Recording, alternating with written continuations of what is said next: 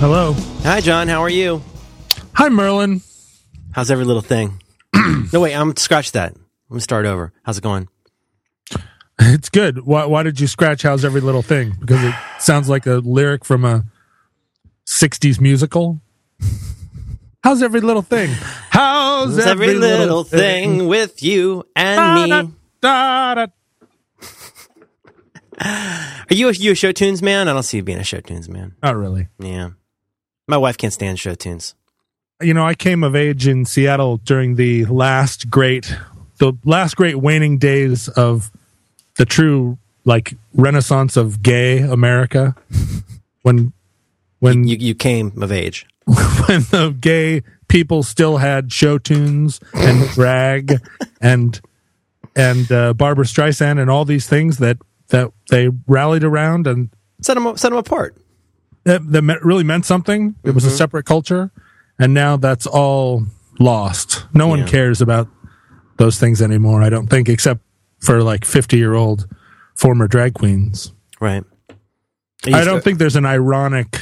I don't see any kind of hipster show tunes thing happening. Although now that we've said it, yeah.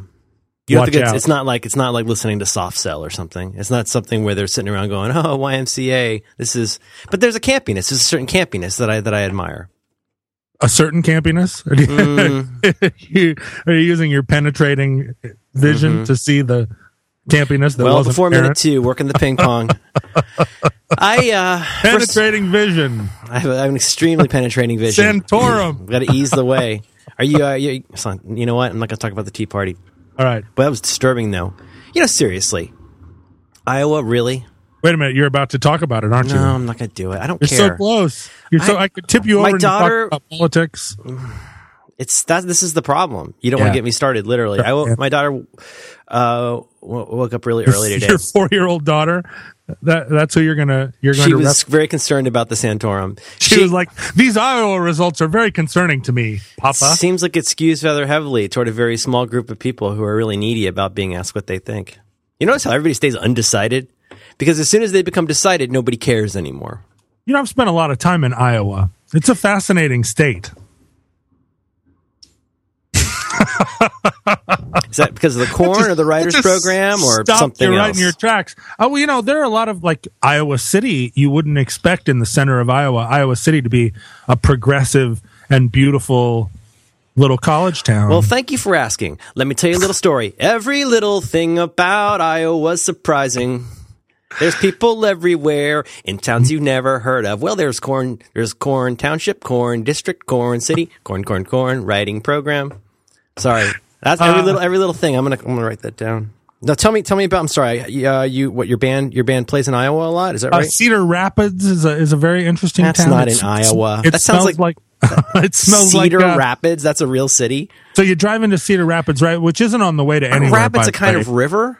Yeah, there are rapids there. Well, how would you have Cedar Rapids unless you had liquid trees? So continue. Whoa. Anyway, Cedar Rapids, I really wanted to go there just because it's one of those towns that isn't on the way to anywhere. It's not like the interstate doesn't go through there. You have to kind of make a little detour. And you drive into Cedar Rapids and it's the entire town smells like Captain Crunch cereal. Oh my God. Because they make it there, or they make, so there's a General Mills cereal close to the corn. Got to stay close to the corn. Yeah, and the whole town smells like Crunch Berries. Oh my God, I love that smell so much. It was nuts. So do I. What's not to love? And I was like, you mean people live in a town that smells like Crunch Berries all year round? That should be a big theme in our musical, Every Little Thing. You get to pick what kind of city you want to live in based on. It should happen in Cedar Rapids. I met her in a town that smelled like Cheerios. Those are very distinctive smells. Now, the whole town. Now, like when you go to Busch Gardens, I don't know if you've ever been to a Busch Gardens, but it smells intensely of hops because of the brewery there. And, you know, at first it's kind of interesting, but then it's really not. It just becomes really overbearing. Do you think you'd stop noticing? You know, is like living with a smoker. Do you like eventually stop noticing the crunch, do you think?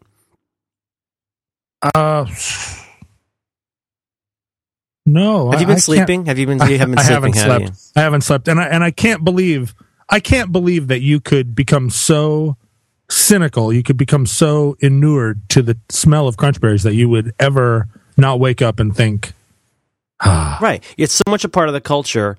How could you ever stop really enjoying that on a day-to-day basis? Right. Which is why you go to see so many local bands. That's right. The local bands are, well, I used to. The young people, what they're doing with music, the new people, the beards, the longer beards.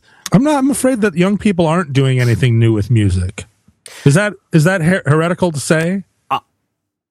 Not only is that true, but yes, I don't want to interrupt you, but I have something on that. But yes, I totally agree. Yeah, I mean, I do go see young bands all the time. Can I ask you a question real quick before we lose it? What's the reception? What's the reception for a Long Winter show like in Cedar Rapids?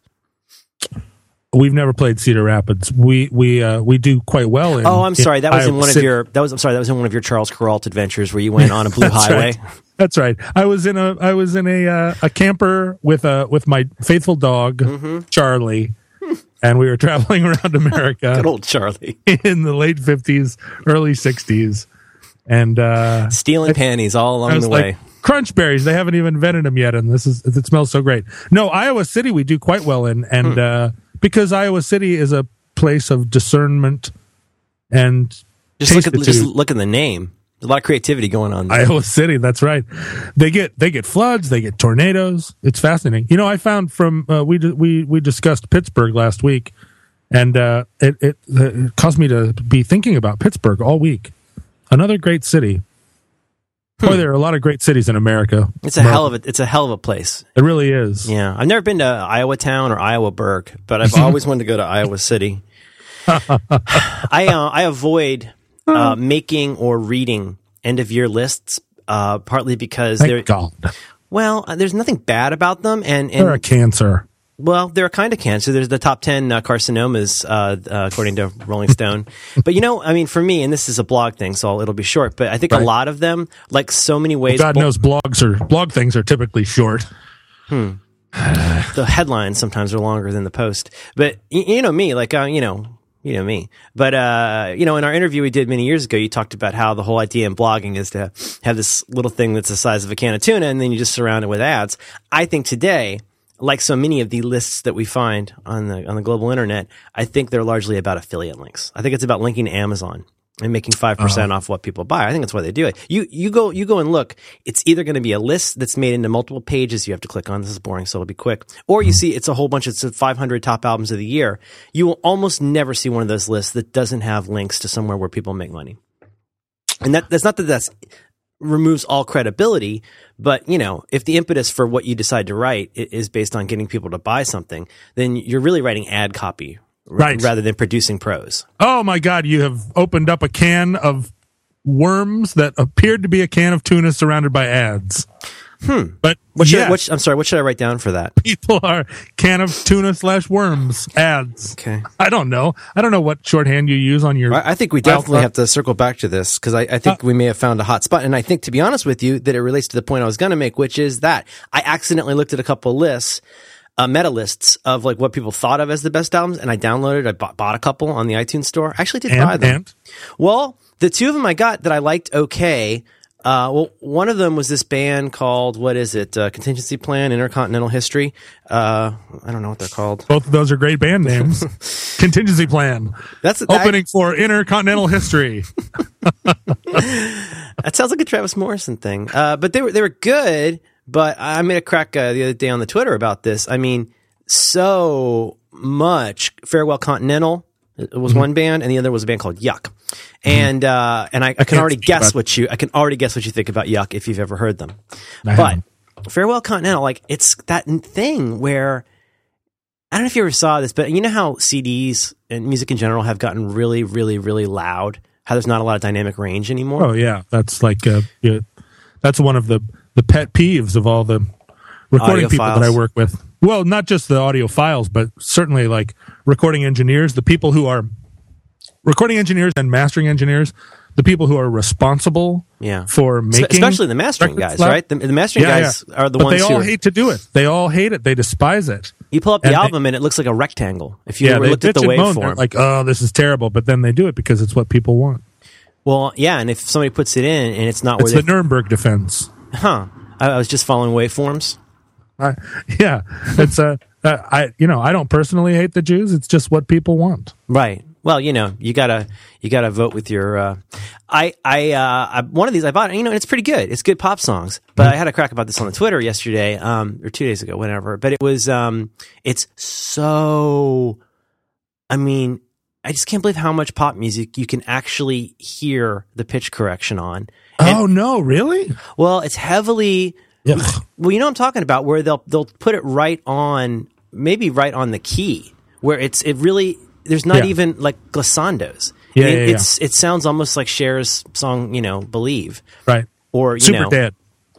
It's that, and combined with an extraordinary amount, I don't know if it's gated, but a huge amount of compression. And so that everybody sounds like their voice is exploding in perfect pitch all the time.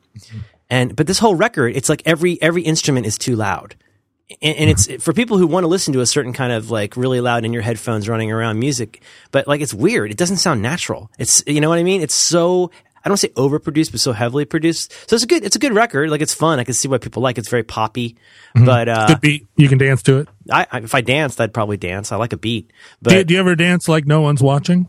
Sometimes I do this Ian Curtis Joy Division dance sometimes. Oh. Yeah. Oh, I just had a mental picture of you doing the Ian Curtis dance. I'll put up a video. I got a video of it. The thing that worries me, or it doesn't even worry me. It just it fills my mind with the ones and zeros instead of what should be filling my mind, which is sleep or good tidings. But it fills my mind this question on the pop music side. I've always been a proponent of the idea that all this stuff is just a technology. It's all a way of making music. And people you remember the days when people would yammer on and on about gated snares and too much reverb. You officially called that one of the things we're not allowed to talk about on here. Yeah, and it's one of those things where it's just like, you know what? It's just a technology. It's just a sound. That's so untrue, John. There are no bad sounds. Well, wait. But I feel like pop music is becoming, I mean, the generation that we came from, which was like embrace the flaw, celebrate the humanness, that the kids now just are like boring. Mm-hmm. We can make it perfect, and it takes nothing to do. We just click our little box, and all the waveforms are straight lines and instant perfection.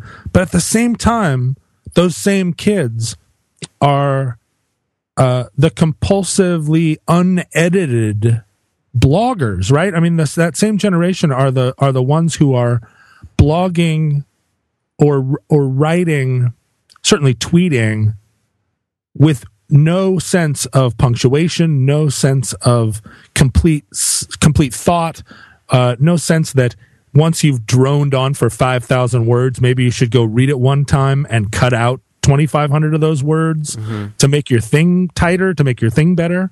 So on the one hand, the culture is speeding headlong into this like over sanitized, like lack of any sign of human hands ever being laid on the thing, just like robot music. Mm-hmm. And on the other hand, like the written culture is this world of people just like it's just spew culture, right? Where they haven't done the minimum amount of editing to make it even seem human. So it's inhumane in the other way, where it's so rude and so scatological. It's not even. Yeah, I'm trying to think of an analogy. I don't completely disagree. I'd love to see anybody write a 5,000 word post. I don't think that happens anymore. Even oh my if it's God, a bad I see one. it all the time. You not on like a professional, not a professional blog. That's the problem. Well, what's a professional blog? It's called pro blogging. And go anywhere where somebody posts, like, this is so boring. Post 50 times a day. We're not supposed to talk about the internet on here. All right, sorry, you're right. But here, think of it this way. I kind of lament. Well, what's weird, iTunes has kind of brought this back, but I kind of lament the loss of the single as an art form. Like, there's so many bands I like that The Move comes to mind, but there are so many bands or the Beatles, like a lot of the Beatles' best stuff never appeared on a proper English album. They got glommed together for some American abortions, but you know, yeah, what I mean, like Yesterday and Today or whatever is really just like a collection of singles. And Americans don't deserve good things. well, and then what's cool is when they put out the proper UK versions on CD, then they made Past Masters 1 and 2, which were fantastic, but they're singles collections. You didn't like that? No, are you kidding? I loved it, but we're talking about the Beatles. Well, here's the thing, though. We should reserve that for our podcast. Imagine John this. and Merlin talk about the Beatles. I got that on an hour and a half. I've had that on a card every week. It's John or Paul McCartney. Here's the like yesterday. We were listening to the Cock Rock station, and they played Over the Hills and Far Away, which I think is close to the point where Led Zeppelin became less interesting, but they were still interesting. And it's a great song. It was a Physical Graffiti. I think so. Anyway, it's a good song. But what's funny is it's got dynamic range to it. Like it's loud and quiet. And then at the end, I don't know if it might be an ARP, it might be an electric piano, but John Paul Jones plays this like little quiet bit at the end. It fades out and then it fades back in. And in the noise of our kitchen, I was like, oh, the song went off, even though I've heard it 100 times. I was like, and then it comes back in. Like, you would never hear that today. You would never hear something like, what's the Beatles song that's got the long fade out and the fade back in? Was it not I'm the Walrus or Strawberry Fields? Anyway. No, it's She's So Heavy. Yeah. Oh, no, it's not. No, it's not. There's another one. There's another one of the anyway.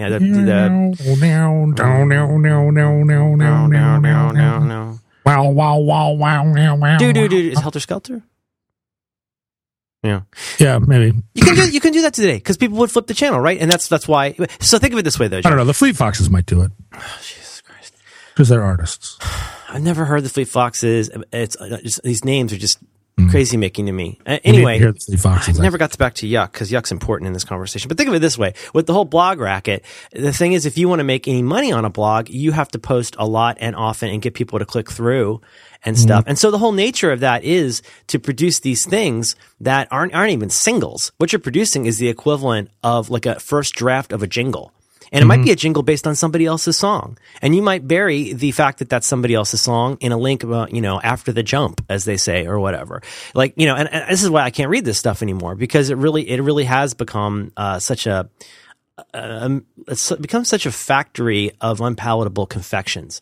Like, well, tell me how you deal with this because your life. I don't have a blog anymore. It's how I deal with this. But you are so internet. You're so wrapped up in the internet. Yeah.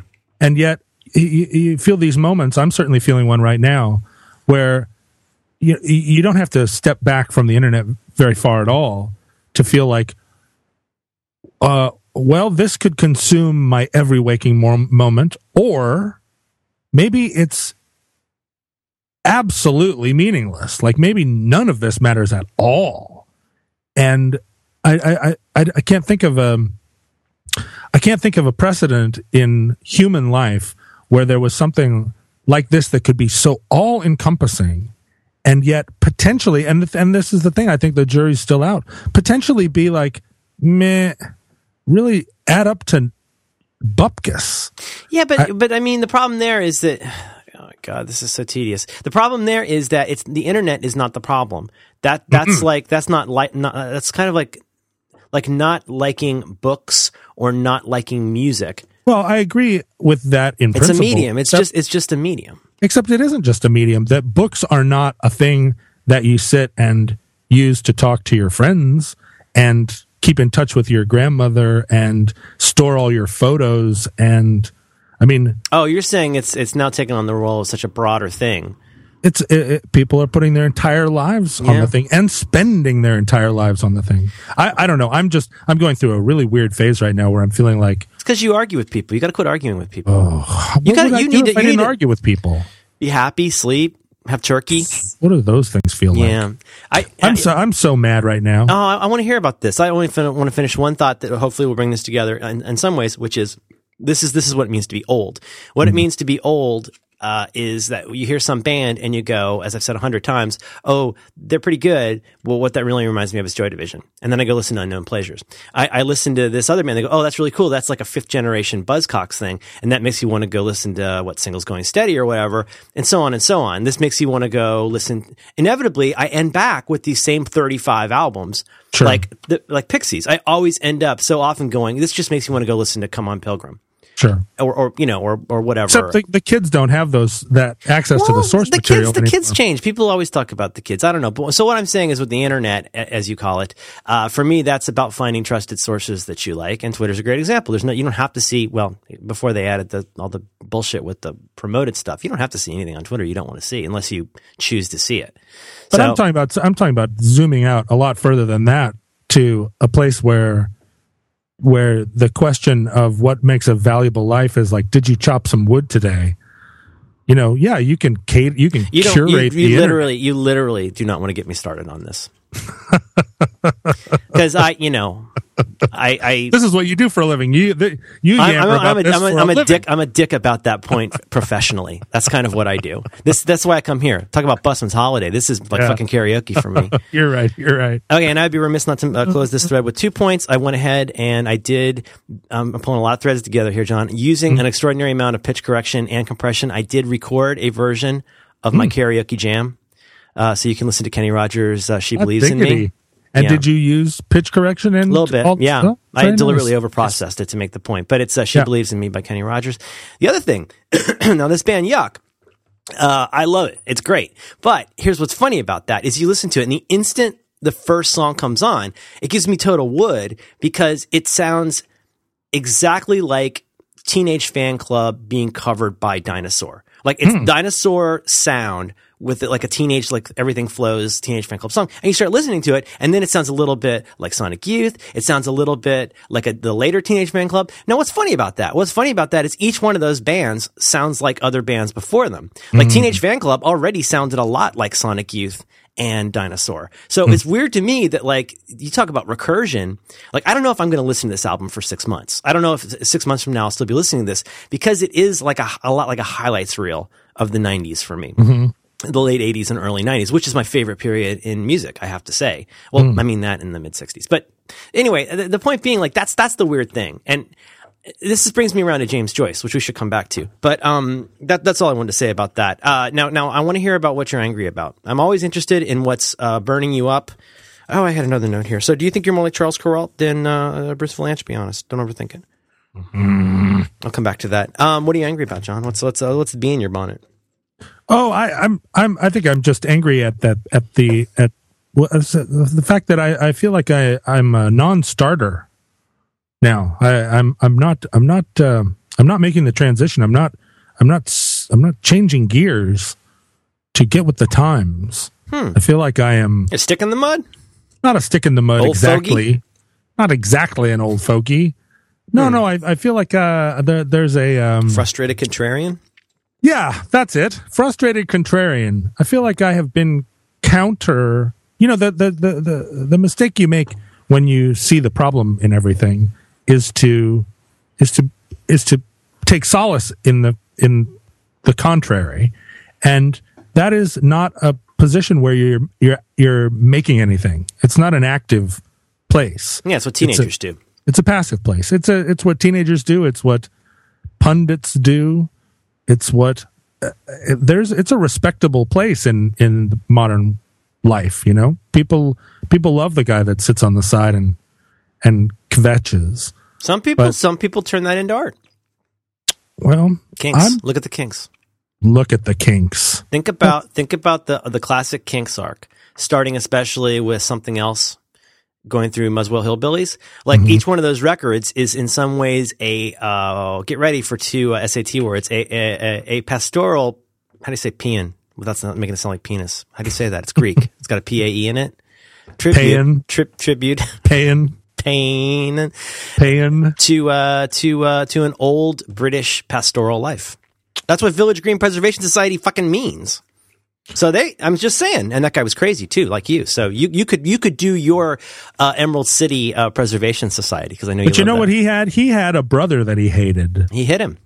that he needed. He had a brother that he made all that music to, really probably just to thwart his brother, just to provoke him, just to make his brother mad. Like, oh, check it out, I wrote another 5 great songs today. Younger, suckier. I think Dave brother was the Tommy Shaw of the Kinks. Well, see, and that Tommy Shaw. I thought you were talking about Tommy Stinson. I think he's the Tommy Stinson of the Kinks. Oh, the one who keeps it rocking. Absolutely. Yeah, that's good. But I was going to say Tommy Shaw because he wanted, like Tommy Stinson. You know what it could be, John? Do you think everybody named Tommy in a band wants to rock more than their people are rocking? Who are some of the other Tommies? That's all I got. Well, there's Tommy. I don't know. That's a good question. Davies Harmony, though, that's what makes those songs. The thing is, I think you for a curmudgeon, if a curmudgeon does not have a nemesis, then the world becomes the curmudgeon's nemesis. Whereas if a curmudgeon has a nemesis, he can focus all that energy on a solitary point, right? And then the kind of the smoke clears. He can look at the rest of the world with a little bit more of a, if not rosy, then at least like open-minded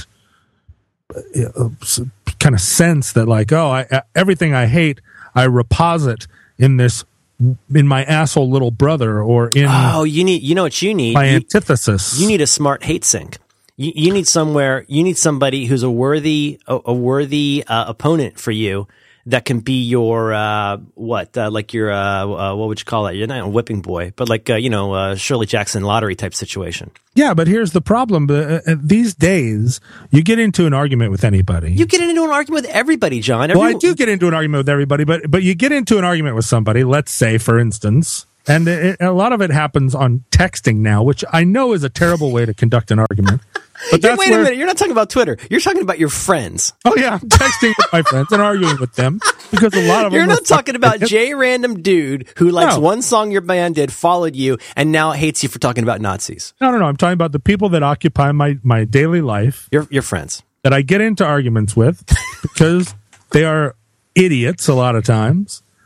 And I'm here to straighten them out. And then we get into a text argument. And here's what people do these days.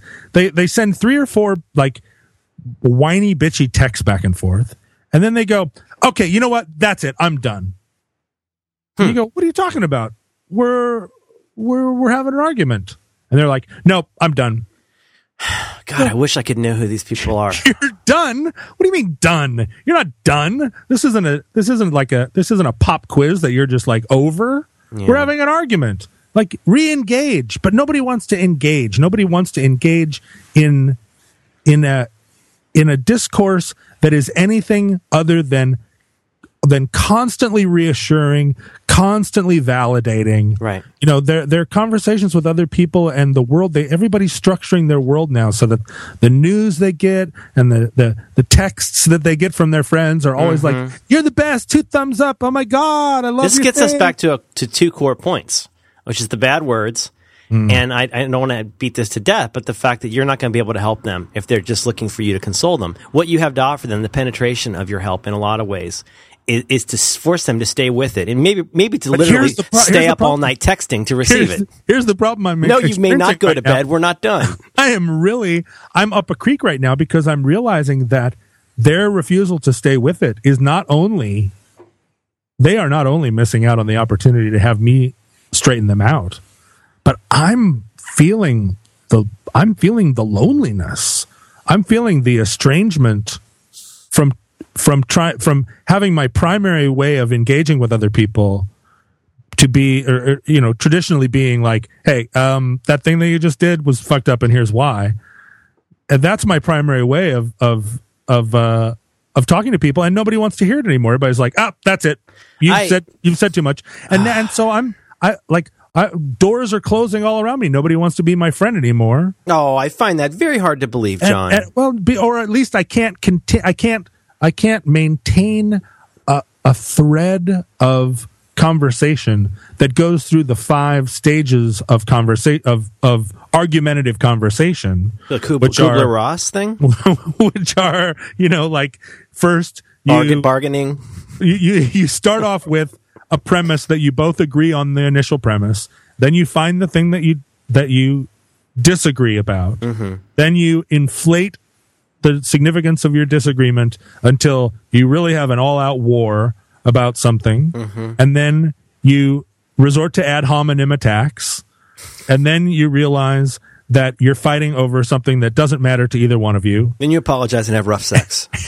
Yeah, essentially, you apologize and take the other one out for coffee or whatever, choke them or whatever, or have some rough sex. But now you get up to you get up to the ad hominem attacks place, which is a place I don't like to go. I'm not an ad hominem attacker. I only mention that plateau because that's where most people. You're just worried that so many of these cocksuckers are out there working on ad hominem attacks. Yeah, they start with some ad hominem attacks at me, and all I can do is reply in kind. John, I don't want. And they're like, "I'm done. I'm done." I don't want to give you a note. I don't like to give you notes, but can I just make one? I do not want to become part of the problem. I'm begging for notes right now.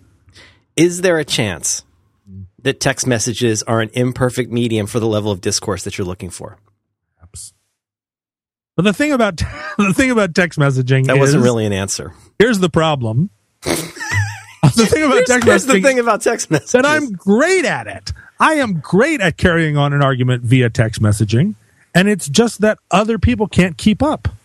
It's so infuriating. Well, John, I'll drop some serious science on somebody in a text message, and all they read is that I said something about their mom. And I'm like, no. I said something about your mom in you resort to the ad hominem attack. John, you know what you need? I don't want to give you a note here, but you need. I fucking hate when people talk about this movie. You need your own version of Fight Club. You need to meet with other assholes who though? Who can I? Well, I don't know. I mean, apparently the guy was fake the whole time. Spoiler alert. But here's the thing. Here's the thing. You are essentially saying that people are arguing wrong. Right? Yeah, and so you need to find somebody who agrees that your incredibly broken way of communicating with people is not only acceptable, but is really the kind of thing that could be very relaxing. So, so eventually a somnambulant, when you're done, when you're both of your batteries have run out, your phones have died, you can finally go to sleep for a couple hours before the Alec Guinness movies start. This is what I'm saying to you, John, is you need to seek out somebody in an underground culture. I'm not saying go see Fleet Foxes or something. Are they even underground still? Not really. You're saying that it's some kind of dominatrix culture where not at all. It's closer to that stupid Fight Club thing. You need to meet with a lot of broken people who buy things from IKEA and then like to hit each other in a basement. You need to find somebody who likes this same thing that you do. And in the fullness of time, John, I think you need, if I may say, I'm not giving you a note here. I'm not giving you anything. I appreciate that. You need to narrow your focus onto one nemesis, not somebody you hate, somebody you grudgingly respect, who you can text with all night so that you can have friends again. Your thoughts on this? Well, there are so many of those. There are a lot of people that I grudgingly respect, but the problem with that is that there's always this Frisian? Well, no, hierarchies are so tenuous now. Like back in the old days, if we lived let's say we lived in Cedar Rapids. Let's say we lived in Cedar Rapids in 1900, right? There would be there's a limited number of people in the town. Nobody's moving anywhere. You pick your nemesis. You pick your friends. You figure out what the hierarchy of the group is. Everybody's on their Maslow trip or whatever, and then you hash it out on a daily basis. But now these hierarchies are all spread across the internet, so that if you engage with somebody and they don't like your tone or they don't like the cut of your jib or whatever, they don't have to turn their back on you. They just turn their focus 3 degrees away from you, and there are 10,000 other people who are vying for their attention. You know what I mean? This is the problem with particularly when you become more of a public person yourself. Then you're in a realm where you're talking to other public people, and you'll all have only to turn your attention 1 or 2 degrees in any direction, and a whole new world opens up. So nobody has the skin in the game enough to sit and really engage with somebody who is counter them. You know what I mean? I do. Nobody wants to sit and have somebody make points at their expense. for a prolonged period of time, which is what having an argument with me is like.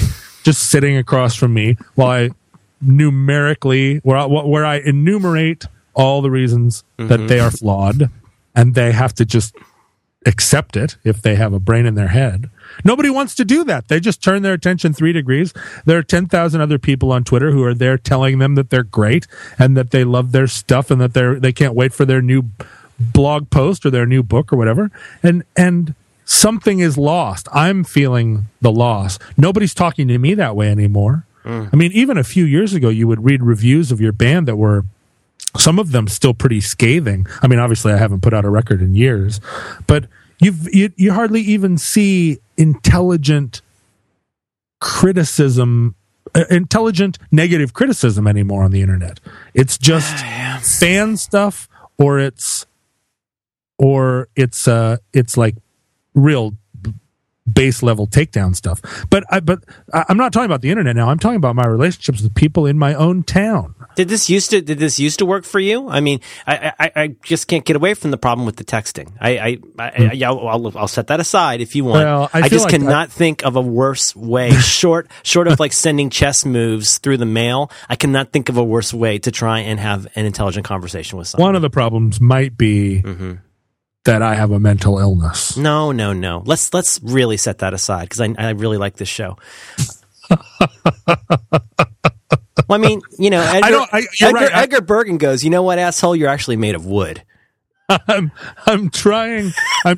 He needs him for the act. I'm trying to say to myself, don't carry on arguments with people via text messaging. But then I do it anyway, because there's a part of me that likes to take relationships up to the edge to see what they're made of. I think that's starting to become clear. And that isn't paying off for me right now. Yeah. Are these people that I know or am familiar with that you're having these text arguments with? Some of them? Yeah, some of them you know. In fact, most of them you probably know. I'm familiar with in some way. You're familiar with them, yeah.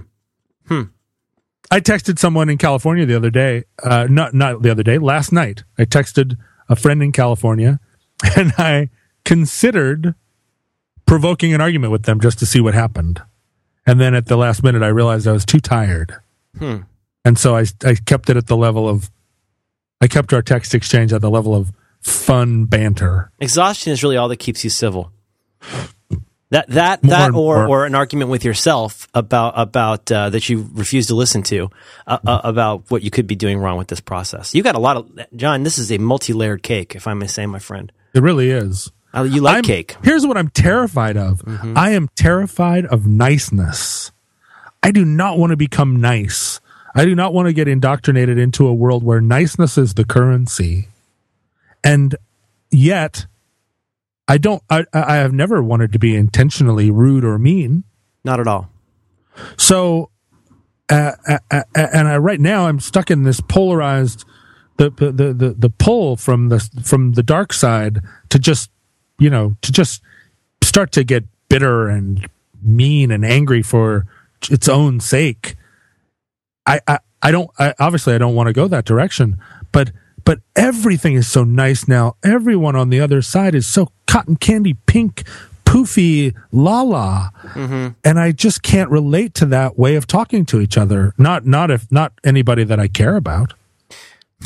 So I don't know what to do. I don't want to become nice. You ever thought of volunteering somewhere? Because I think if you were to go to a local home for the aged, for example, maybe a hospice. Oh, old people smell bad. Exactly. It gives you all the more ammunition. And here's the thing, they can't leave. These are people who think they're, let me just give you, okay. Wow. So hey, you might be onto something. Well, here's the thing. You think you know, old man? You think you know? That's right. Keep going. Here's the thing. You don't know. Korea. Yeah. That's your feather in your cap. Call that a police action? That was no police action. Yeah. Well, there's two things I like about this, John, and the you're not going to like either of them. But here's the first one: is they don't text, and I think this is good. This takes you out of your comfort zone or discomfort zone. Increasingly, you're going to get in there with people who literally smell like pee and are very close to death. They're not this is going to force you into a new medium. Now, what you may or may not like, I don't know if this is going to make them a worthy adversary. I'm just saying you might find a nemesis in a really deeply crippled man with dementia, partly because he can't leave. He can't not text you back. He literally is in a bed and immobile. Sure. And you know what? He might be spunky. You could go from room to room. My ideas back in the 60s. He hasn't learned a new thing since the Johnson administration. He probably the waning days. He probably hated you before you were born. Wow. He probably hated your dad, Pinko. I like the sound of this. Well, it's a start. I think if you were to go somewhere. Yeah, I do feel like there is room in my life for selflessness. There's room in all of our lives for selflessness. I don't have a further enough place to set that aside, but I'm going to write selflessness. Well, selflessness. It would help. I think getting out of your home to argue with people in a different environment is not a bad start. You know, right. If you were to go somewhere, you know, I think part of it's your phone, John. Maybe you should get rid of your phone. Have you thought about that? I have thought about it. Maybe I should get rid of my phone. You could change your texting plan. Ugh. You just made me so mad at AT&T. Oh, so brother. Mad at them. Brother, that is a can of, what was it, worms? But no, you know what I have? I have unlimited texting grandfathered in from back when they offered that. Oh, I fucked up and lost mine. And they're always trying to get me to do some new thing, so I lose my unlimited texting. I bought a service from them. I added something to my bill, and so I lost my grandfathering. How's that for high quality service? Yeah, see, and that's the thing. They want to do that. They want to sucker you every time. I learned this from Verizon when I was on them back in the old days, where they're like, "Hey, take advantage of this great opportunity we're offering you." And I was like, "That's amazing." Okay, and then they said, but you no longer have free weekends, nights, and friends because you changed your plan, and so now you're paying for all these things that you used to. This is some old plan, you know. Would you be averse to hearing another suggestion? Yeah, no. I wouldn't be adverse. Okay, I think you'll like it because it involves your phone. Averse. What if you call companies that made products you don't use and had a beef with them in customer service just to get the ball rolling? You know, this is a thing that my sister does to great effect. I love your sister. I would have followed her for 8 months in college. She loves this.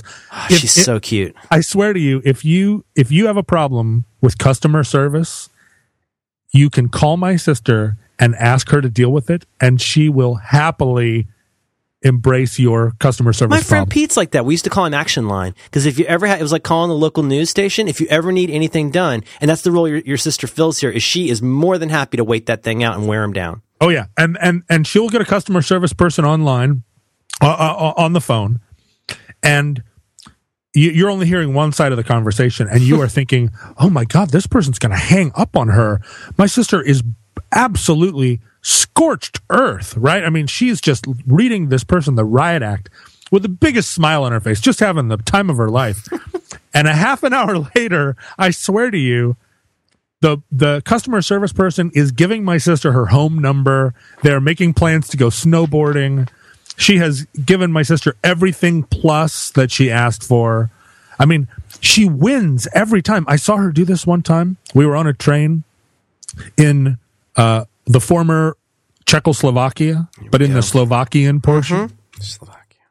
We were in Slovakia, and these border guards get on the train, and we're just passing through Slovakia. Where we were, it was a night train. These border guards get on the train, and this is early days. They were still very like Warsaw Pact mentality. Stripes. And they're coming through the car, and they're checking everybody's visa. And they get to our cabin, and they're like, passports. And we hand them our passports. We're fast asleep, you know. And they're like, your visas are invalid. You're going to have to get off the train at the next stop. And it's 3:00 in the morning. And we pull into this station, and the station's closed. It's like some little teeny village. And my sister says, we're not getting off this train. You know, I'm packing my bag. Like, oh, fuck, what are we going to do? And she's like, we're not getting off this train. And these guys with machine guns are like, no, you get off. You have to get off the train. You know, they don't speak any English. And she gets right up in their faces in the hallway of a sleeping car. And she's like, we're not fucking getting off this train. Fuck you. And they're like, you know, incredibly fierce, stone-faced, like Red Army soldier types.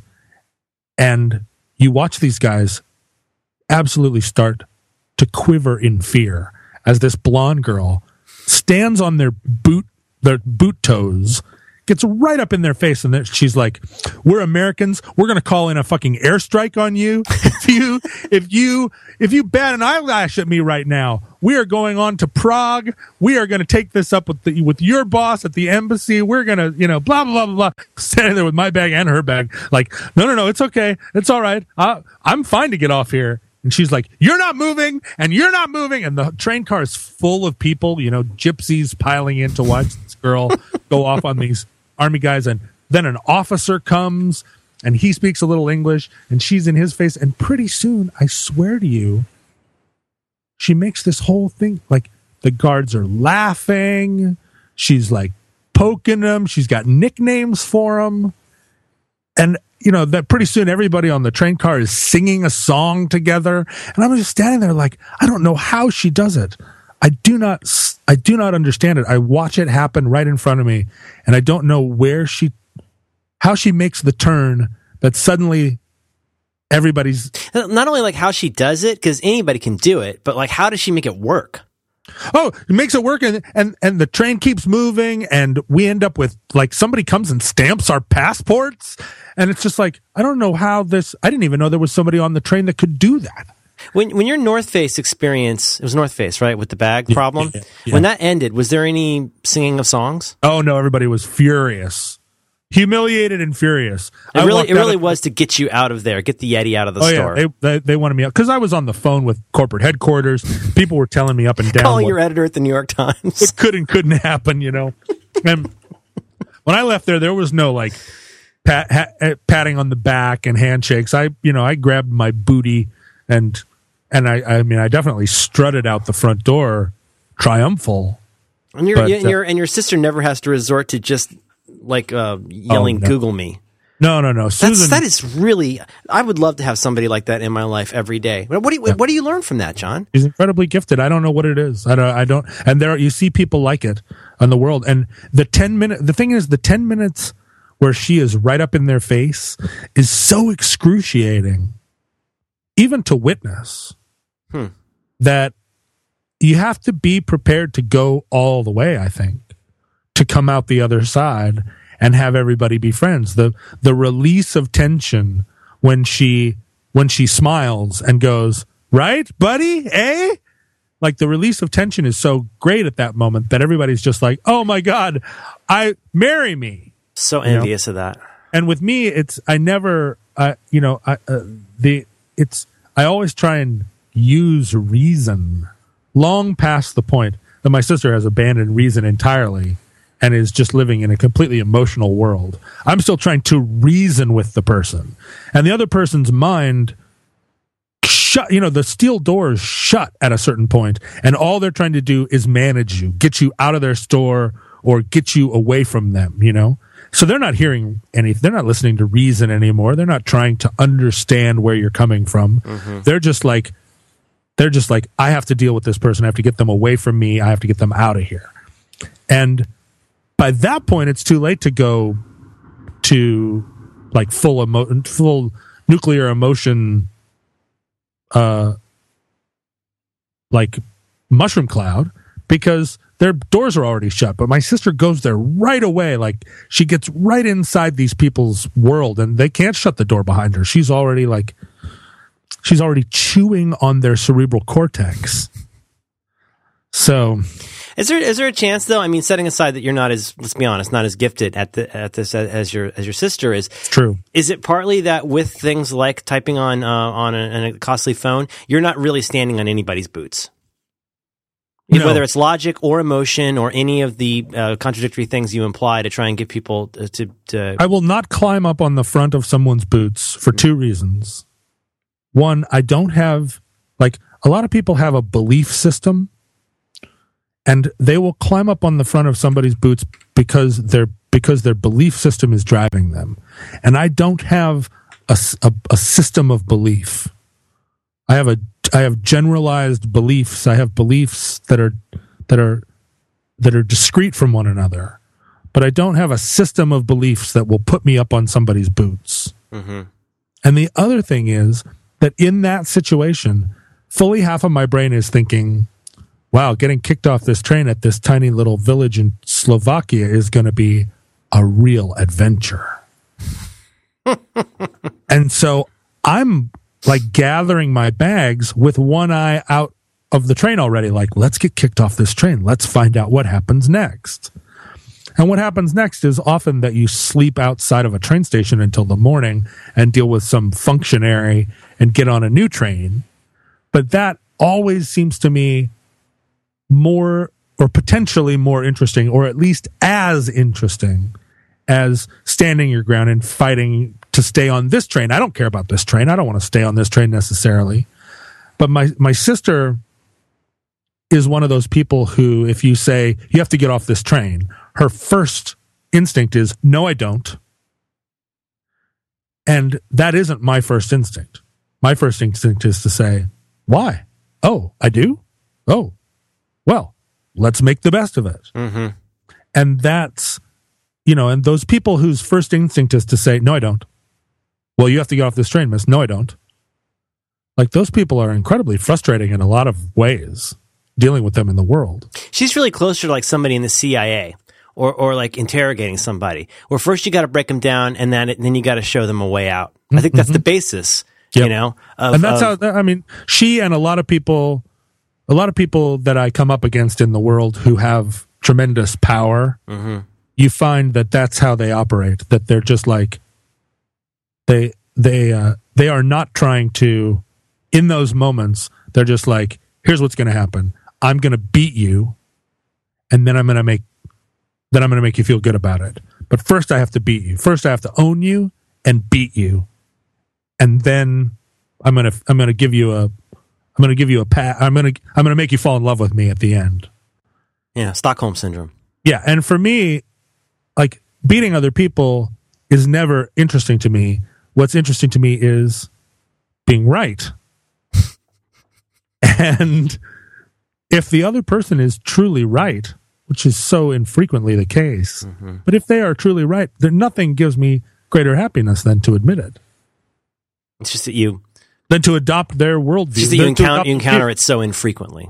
It's very rare. I think maybe this show can be a platform for you, John. Maybe our program could be a way for you to meet some people who don't know they want to be beaten into emotional, logical outcomes yet. This could be a chance. Maybe you could visit with people. Maybe some people could text you and you could just do a try on. I like to meet people who are right. It's so rare. Yeah. It's more of a challenge for you, right? You want to be, you don't want to be up against somebody who's punching above their weight, right? You want somebody who you can really, really frustrate late into the night. Well, I want somebody who you want them to know why they're being frustrated. Here's the thing. I like people who are right, and then I like to show them the other ways in which maybe you should be in this. Maybe you should be in the CIA. You might have to lose a little weight. I thought about that for so long. I really wanted to be in the CIA, and it was only later when I realized that 99% of the people in the CIA, could just as easily be working at Verizon for how interesting their work is. It's dull work. The fact that the intel that they're processing is supposedly secret doesn't make it any less just that they're sorting through boxes of paper. I've been intrigued by that for 10, 11 years now, because I remember after 9/11 they talked, you heard that phrase HUMINT, human intelligence, and they're essentially saying it's not we don't really have a problem of not having data. It's just that we've got so much data that it's difficult to find a pattern or an outlier that would be useful. Right. That you can then sort of track down. Well, I mean, if you have more data than you have resources to filter and act upon it, like that's a whole different kind of problem, because your old problems don't go away once you've got all that data. You still got to file the paperwork and you still got to torture the guy in the trailer or whatever. But now you've also got to go through all of these thousands of pages of people speaking in Arabic, or whatever. Well, and just hoping to find that one communication where somebody says, let's go blow up that thing. And no, that never happens. And I think the premise of the CIA is is like the same premise that so many conspiracy theorists have, which is that there's somebody on top that has a master plan. Mm-hmm. The CIA was built to combat the Soviets. It's going to be about the Cold War, isn't it? And there was somebody on top. There was a master plan, but there's no master plan anymore. It's like groups of 4 and 5 guys who mostly are incompetent. The CIA is an anachronism. I find very little about that organization to respect anymore. I think this is, I used to have tremendous respect for them. You mean like when we were in Central America? Well, all that tremendous work they did in Chile and Angola. Yeah. Where's the soccer stadium? Is that Argentina? They were at the top of their game. Right. Those are some guys. You should find out some mobile phone numbers of people in the CIA. They might be really into it. This is what I find so concerning about the whole TSA airport deal. Now, this is a cliche to talk about this, but I mean, there's something emblematic of what's wrong with so many things when you go through there, and you know, it is completely, as people say, security theater. You know, it's like going to a play. It's just that the actors are all like barely high school graduates. Right. And the script is, it's like going to an improv play where the script is, where it's really like, let's get 2 words from the audience. Okay, first word, you're in charge. Second word, you're in charge.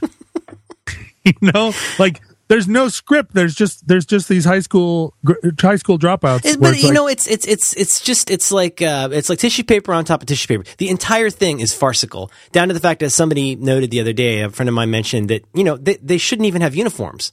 They're bureaucrats. The people who are searching you, the people who went through whatever, you know, a couple weeks of training to have that job. God bless them. I'm glad they got a job. But they're not police officers. Mm-hmm. They're bureaucrats. They don't, you know, whatever, you know, ability they have to do stuff to you is by making a call. They're basically like security guards. Mm-hmm. And they have uniforms. Security guards do. They do. I mean, you could buy a security guard uniform, which I imagine you probably already have a couple. But I don't want to get into it. Again, the armory problem. Well, let's see. The uniforms I have, I could masquerade as an Air Force colonel. Okay, here's the thing. I want to hear this, but here I want to fit one thought. This is like, of all, you distill all of this down. Take away everything. Take away the silliness of trying to chase around a shoe bomber. So now we got to take our shoes off. Setting all of that stuff aside. Setting aside the lady who has to take off her colostomy bag. Setting aside like yelling at the old Indian lady who's got the water for her pills. Setting all of that aside. All you have to do is see one thing happen to understand the problem, which is the special line for people who work at the airport. And so a janitor walks by with a giant garbage can, waves, and walks through. Mm-hmm. That's all you need to know. That is all you need to know about the entire thing. Is like, there's Gus, who's making $9.40 an hour, walking by with basically probably like a 10, no, it'd be more than 10. Probably like 100 gallon, like a giant, you know what I mean? Those huge things for trash. Yeah. You're looking, wait a minute, let me understand. You're taking off my shoes because you think I have 1 ounce of explosives in my shoe, and there's a guy going through there that could have Blue Boy in there? Like, You got to be kidding me. Like, that's all you need to know. Well, my mom accidentally brought a box cutter on a plane and discovered it only when she opened up her laptop casing. I don't know why my mom carries a box cutter. She might be a sleeper cell. But she didn't realize it until she opened it and she completely flipped. And this is post 9/11. Oh, absolutely. This is like very soon after 9/11 when there was all just the complete craziness. And, but you know, I mean, come on. Like I had an unbroken stretch of like 3 years where I never set off the beep. And then one time I forgot to take a pen out of my pocket and they touched my nads. Oh, I got the nad grab, and I got the over. You know what's the only thing more galling than the nad grab? No one ever touches my nads. Well, that's, you know, I'm sorry to hear that. It's sad, but it goes on, and then they keep talking to you. It's real creepy. It's like one of those apologetic rapists. As they always say, generals are always fighting the last war. Oh, brother, this is the problem with World War I. It's the Maginot Line problem. Yeah, the Maginot Line. Is that as bad as I thought? The Maginot Line. It's pretty bad, right? It was pretty bad. It was. They spent a lot of money on it. It was very, very costly. Yes. But it was like putting up a really, really nice chain link fence with a lot of gates, right? Well, it was like putting up a really, really nice, really like concrete wall between you and your next door neighbor, but then not continuing the wall around your property. It's like putting it just the side of your house that faces the street. Yeah, it just ended at the lot line, and so your neighbor just walked around the end of it. No way was I ever think to walk around the right side. and then came up from behind, and we're like, all the guns were pointed in one direction. It's the thing is, if the terrorists want to hurt Americans, they're not going to do it on an airplane again. There's so many other ways you could do it. This is the problem. And this is the problem. I mean, you can go in. You know what I got to tell you, John? I'll tell you a couple things I was wrong about. And I thought I was a real futurist. They call it being a futurist. I thought I had this right. Sorry? I was going to say Sloan. Let me take a minute here. I thought buffets and salad bars would go away. I cannot believe we still have buffets and salad bars. I thought buffets and salad bars were a pretty bad idea for about... because you could just go by with an aerosol and spray anthrax on them. Setting aside that you're going to frequently find grubs and screws in the salad. That's just happening. That's the thing you're just going to happen because that's careless, whatever. You should find grubs in the salad. That just happens. That's nature. Grubs and screws. You ever find machine parts in your food? Sure you have. No, but I used to work at a pizza parlor, and we found little caterpillars in the tons of caterpillars all the time. So here's the thing: is you go up there and you go somewhere like in Tallahassee, God bless it, Chinese buffet, right? No, this is not ping pong. Tallahassee. Well, all the presses. Oh boy, and you want to talk about the difficulty of economics and culture? All the good Chinese food restaurants eventually had to become buffets. It was the only way they could compete. $6, you come in, boom, all you want. House knuckles you can eat. Yeah. But you're saying that had to go away, but it didn't. I mean, when you remember the anthrax? Remember people were afraid to open their mail, and like Johnny Diabetes can walk in there and like stick his hands into the tater tots anytime he wants, and give everybody diabetes. Yeah. Well, what was the other thing you were wrong about?